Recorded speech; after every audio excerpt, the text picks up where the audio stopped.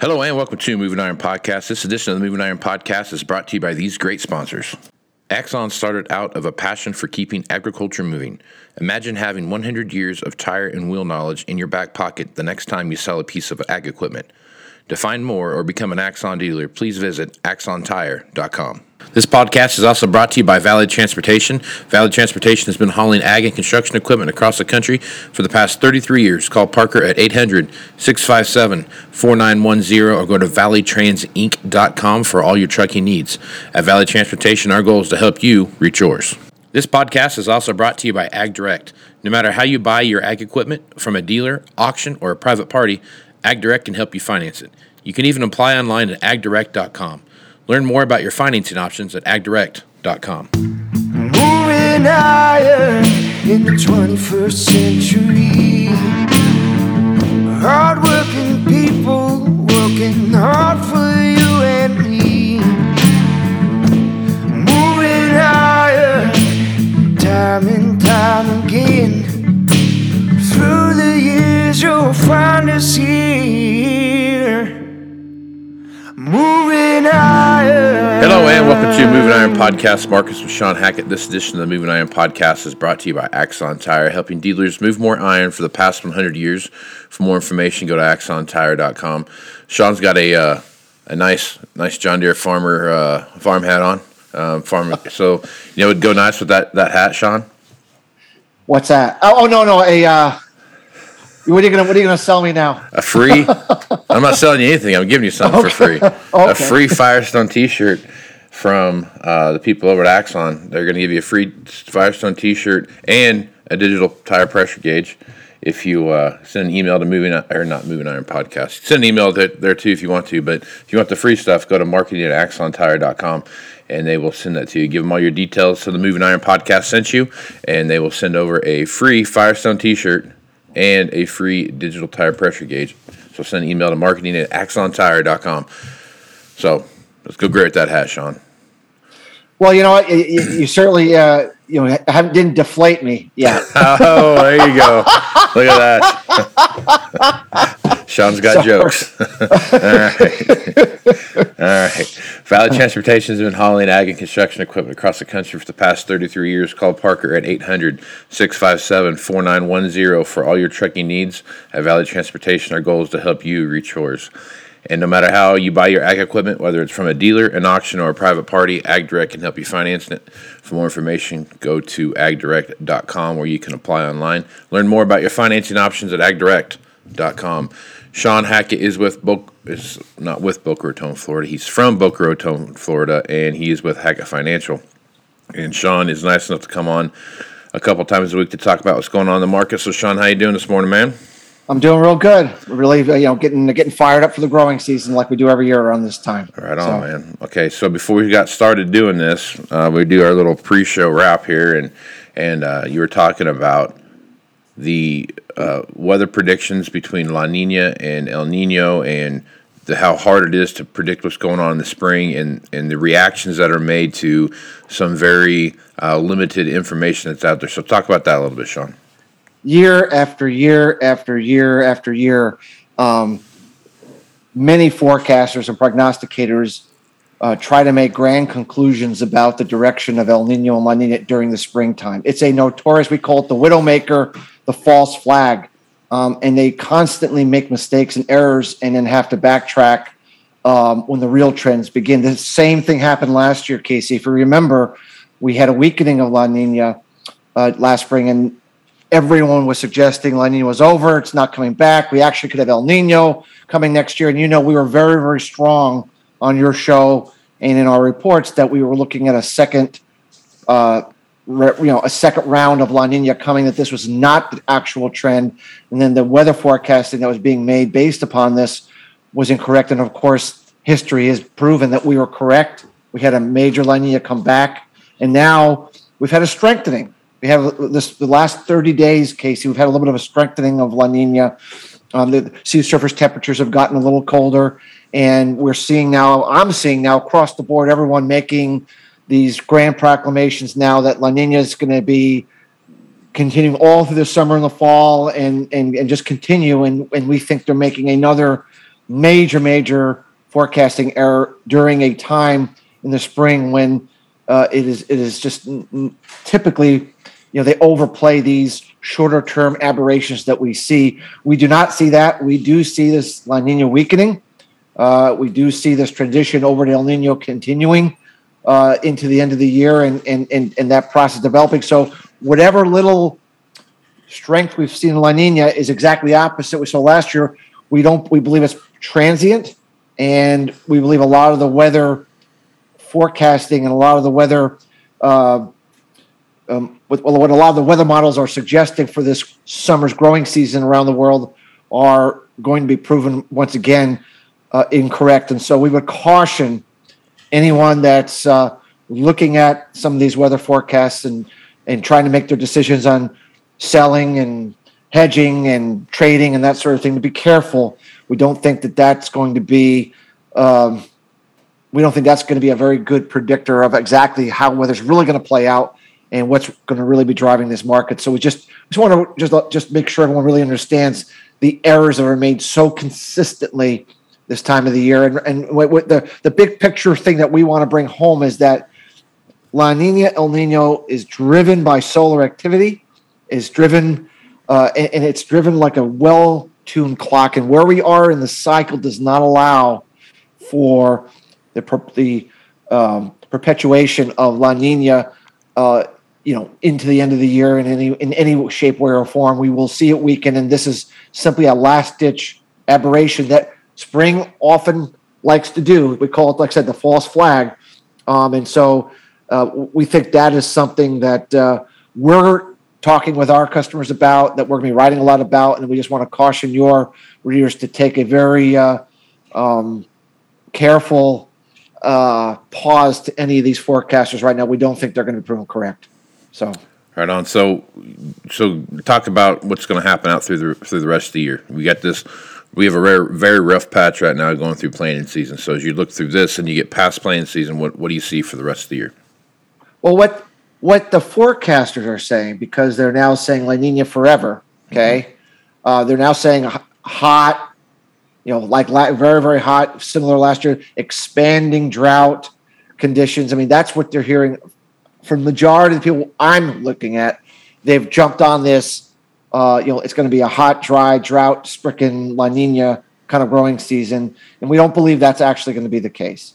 It doesn't mean there won't be a few places that they don't catch all the rains. In every year, there's always a place that has not enough rain. But we're talking about something that's going to be more of a nationwide kind of a thing, and we actually see the drought areas shrinking considerably from last year. We see moisture much better than last year. We see it much cooler than last year. Last year we were 3 to 4 degrees above normal in most of the growing areas, which was near the highest differentials we've seen in a long time. And we're thinking maybe a degree above normal. Meaning, we're not saying it's going to be a cold summer, but it's going to be slightly above normal. But compared to last year, much cooler, with a lot more moisture. Already, Casey, if you look at what the weather we had last spring, couldn't buy a drop of rain anywhere. We got off to a very, very fast, quick planting season last year, if you recall. I do. And now it's cold, it's snowy. They've had blizzard, feet of snow in the northern plains into Canada.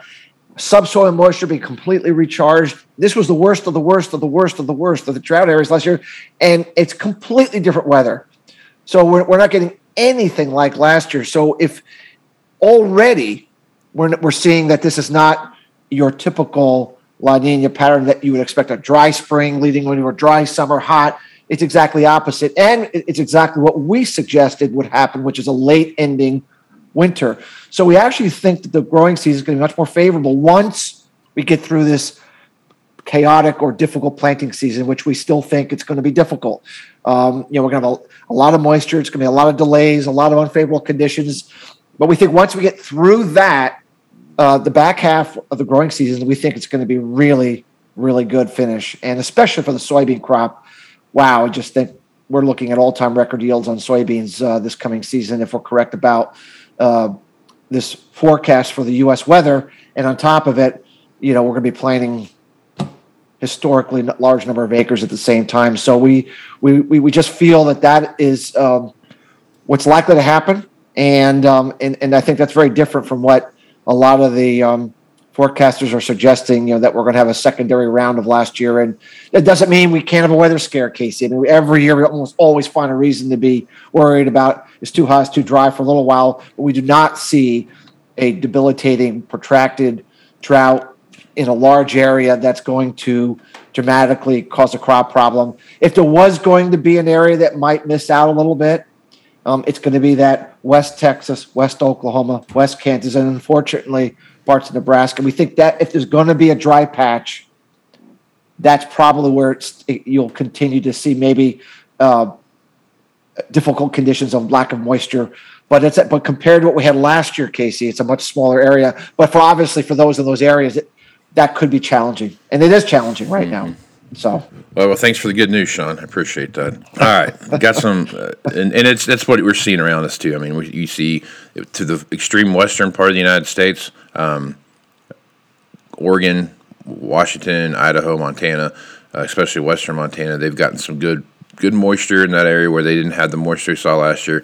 Eastern Montana got a really good blizzard. I talked to some people the other day. I think it was in South Dakota where they got 3 feet of snow. I mean, that's a significant amount. Now, having 3 feet of snow come all at the same time isn't a good thing, but it's going to be that recharging of that. 3 feet of snow brings a lot of moisture with it too.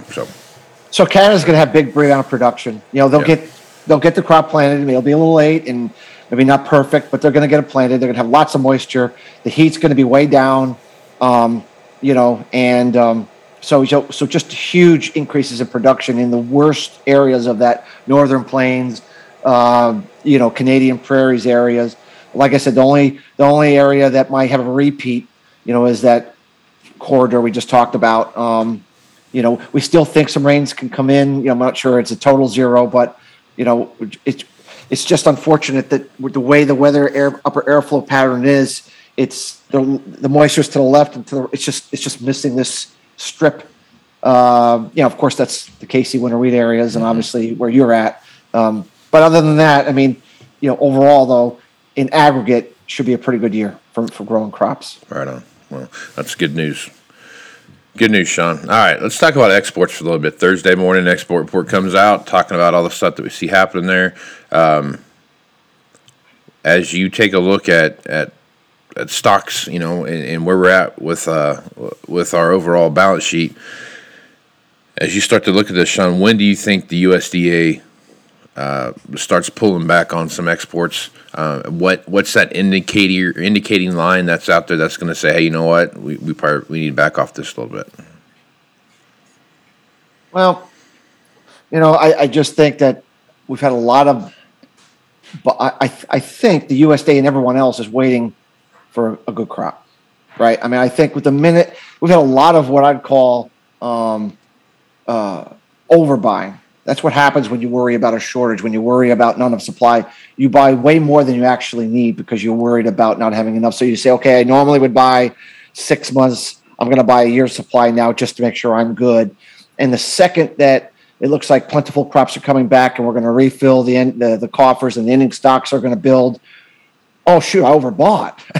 Right. And then the demand just falls off. Like you literally hit an air pocket. It just falls off a cliff. And all this illusionary demand that you thought was permanent was actually just an aberration, from trend line, that it actually it's real demand, but it was front end loaded. And now you have to deal with the air pocket later. And then all the ending stocks start to grow when it's clear, that the trend lines that everyone was using for their balance sheets turned out to be wrong. And so when is the USDA going to be comfortable starting to do that? I think that you get into July and the crop conditions are looking good and the pollination is going well, and and we're seeing really good prospects. I think the buyers are going to back off and the USDA is going to start to build into their models, some kind of a retrenchment, and they usually try to do this in the quarterly grain stocks where they either magically find or don't find bushels. They actually may just find hundreds of millions of bushels that they didn't know were there are now there because they overestimated demand. This is how they get away from actually admitting that they were wrong. So, yeah. Okay. All right. So let's look at let's talk about inflation for just a little bit. All right. So we got obviously inflationary thing. You can't get out. You can't listen to a news article or read a news article or listen to a news broadcast someplace where they don't talk about inflation in the U.S. But the inflationary issues that we've seen are a worldwide issue. I mean, you pick a country and they're having inflationary problems, right? The Eurozone is talking about another jump where they've had a pretty big surge in inflation, looking at about 7.4% over the same period last year. I guess as you're looking at inflation and you're looking at all the things that we have in place right now, what are your thoughts on, how is this going to affect the overall market as we move into the summer here? I mean, I always take the view that when everyone's talking about something, that trend's about to end. By the time everyone now is aware of inflation. 2 years ago, when corn was $3.18, everyone was, thought inflation would never come back. I mean, it'd be very, very. I don't like when everyone is saying the same things at the same time and thinking it can only, that usually means the trend's about to change. It doesn't matter what inflation is today. It matters what's inflation 6 months, 12 months from now. It'll be substantially lower. The way the market typically deals with inflation is it has a good, solid recession. It causes a recession. It causes demand to pull back. It allows prices to come down. And in the case of our dilapidated logistical system, which we've never really been able to get back online since we came back from the lockdowns, Casey, no better way to fix a system that's broken than to take some of the pressure off of it. Right. So in some respects, if everyone's demand falls off and we have less demand for exports, less demand for containers, less demand for shipping, it allows some excess in the system to build and allows these companies to get the system back working again. And so I think the best solution to all this is to have a really good, solid economic decline and recession, which is usually how this has always been worked out in the past. And I think this will be no different. I mean, I would imagine it's going to be very difficult not to see later on this year in 23 some kind of a serious economic slowdown and some kind of a global recession that allows prices to come back down and allows for the system to kind of re-equilibrate itself. It doesn't mean, by the way, that we're going to go back to 2020 prices. I'm not saying that, but it means we're going to take the top off. We're going to get these growth rates down, and we're going to start to normalize things, and then maybe we can reboot the system again this time around, with a little less fire, and so that when we come out of this, we can have more of a sustainable path. Where before we literally blew the flame out, and then we just turned it back on with gasoline. And realize that we now have a forest fire that we can't put out. Yeah. We kind of need to kind of put that forest fire out and then start turn the pilot light on and let's just get going a little bit. And I really think ultimately that's why the Federal Reserve is raising interest rates. That's why they're kind of reducing the money supply, and other central banks are doing the same thing. I think they realize they need to start over again. And that's so I believe the inflation situation will calm down. Doesn't mean it won't resurface at a later date, but for now, I think the worst of it is actually behind us, and we're going to look at some better inflationary numbers ahead. Right on. So okay, all right. So you hit on the recession part, which was my next question is going to follow into. Cattle and hogs, right? So if you look at, we've talked about it here ad nauseum about cattle prices and that there's a bullish trend coming our way because herd liquidation, so on and so forth. There's going to be less animals out there. Same with hogs, less animals out there. Hogs, you see a little more volatility than you see right now in cattle. But as you're looking at those two things and you start heading into that recession, will that take the wind out of the sails for cattle as you take a look at that? Historically, periods of economic weakness, have hurt demand for beef because it's a generally a higher priced item. But I believe that the situation with the cattle herd numbers, especially here in the U.S., are going to be so low that even with reduced demand, the need for animals is going to exceed the animals that are available to come to the marketplace. So, supply and demand is supply and demand, meaning, yes, technically, if demand goes down, logic would say prices should fall. But that's only if the demand falls below supply. If it doesn't fall below supply, then it's not bearish. It's still bullish. So when I'm looking at this final herd liquidation that we're going through now, stemming from this big surge in the feed price, the remnants of the Western drought that we just talked about earlier, and some of this harsh winter weather we've seen in some of these cattle areas in the north, it's going to thin these animals down even further. So I think that even though, yes, undoubtedly some demand for beef is going to fall over the next 12 months, I believe that the lack of supply is going to be more egregious than the reduction in demand, which means we're still not going to have enough animals, and we still need to bid up those animals to satisfy the demand that will still be there even in a recession. In the case of hogs, I would expect at some point, that the cattle market is a slow moving train. You can't turn the supply on right away. You can't turn it off right away. It's kind of almost like a tree crop. Has a multi-year cycle to it. Whereas the hogs, if the hog producer wants to get the hog herd rolling, they can very quickly actually do that. Now, they've been unwilling to do that in the last year because of a lot of the issues that have been going on. But I would think at some point, we're already seeing, by the way, hog weights, growing pretty substantially year over year. And that's the first sign, that we're starting to see increased supply coming into the pork side of the equation. And the next thing after billing those weights is you start billing the herd numbers. And so I do think that's going to happen. And that means, that hogs are probably going to be less bullish than the cattle situation. And the only reason that I would say they're still going to be bullish is because the chicken supply is going to be way off due to this avian bird flu situation, and all these these birds that we're killing, and we're just going to have a problem with what's typically your cheapest meat out there is your chicken meat, and we're going to have a big problem with that for a while. And so that has there's going to be a demand for meat overall, and if you're short of chicken, then pork is your next place that you go. I mean, you typically don't go from chicken to beef because beef's too high relative to chicken, but you would go from chicken to pork. Mm-hmm. So I do think because of that, if we had a normal chicken market, I probably would be more on the bearish side because I think the demand will still be good enough, even in a recession, that even if we do get this herd numbers start to grow here in the hog, we still have a basis for why prices can head higher. And certainly over the summertime here, I still think there's going to be plenty of pent-up demand going into this current grilling season to keep the pork price and the hog price elevated at this point. Right. So, okay. Hey, well, good stuff as usual, Shawn. Folks want to reach out to you and get more information about what it is you're doing at Hackett Financial. What's the best way to do that? Our website is Hackett, Hackett, advisors.com. White papers, sample reports, interviews to let people know what we do and how we do it to see if we could be of service to them. Right on.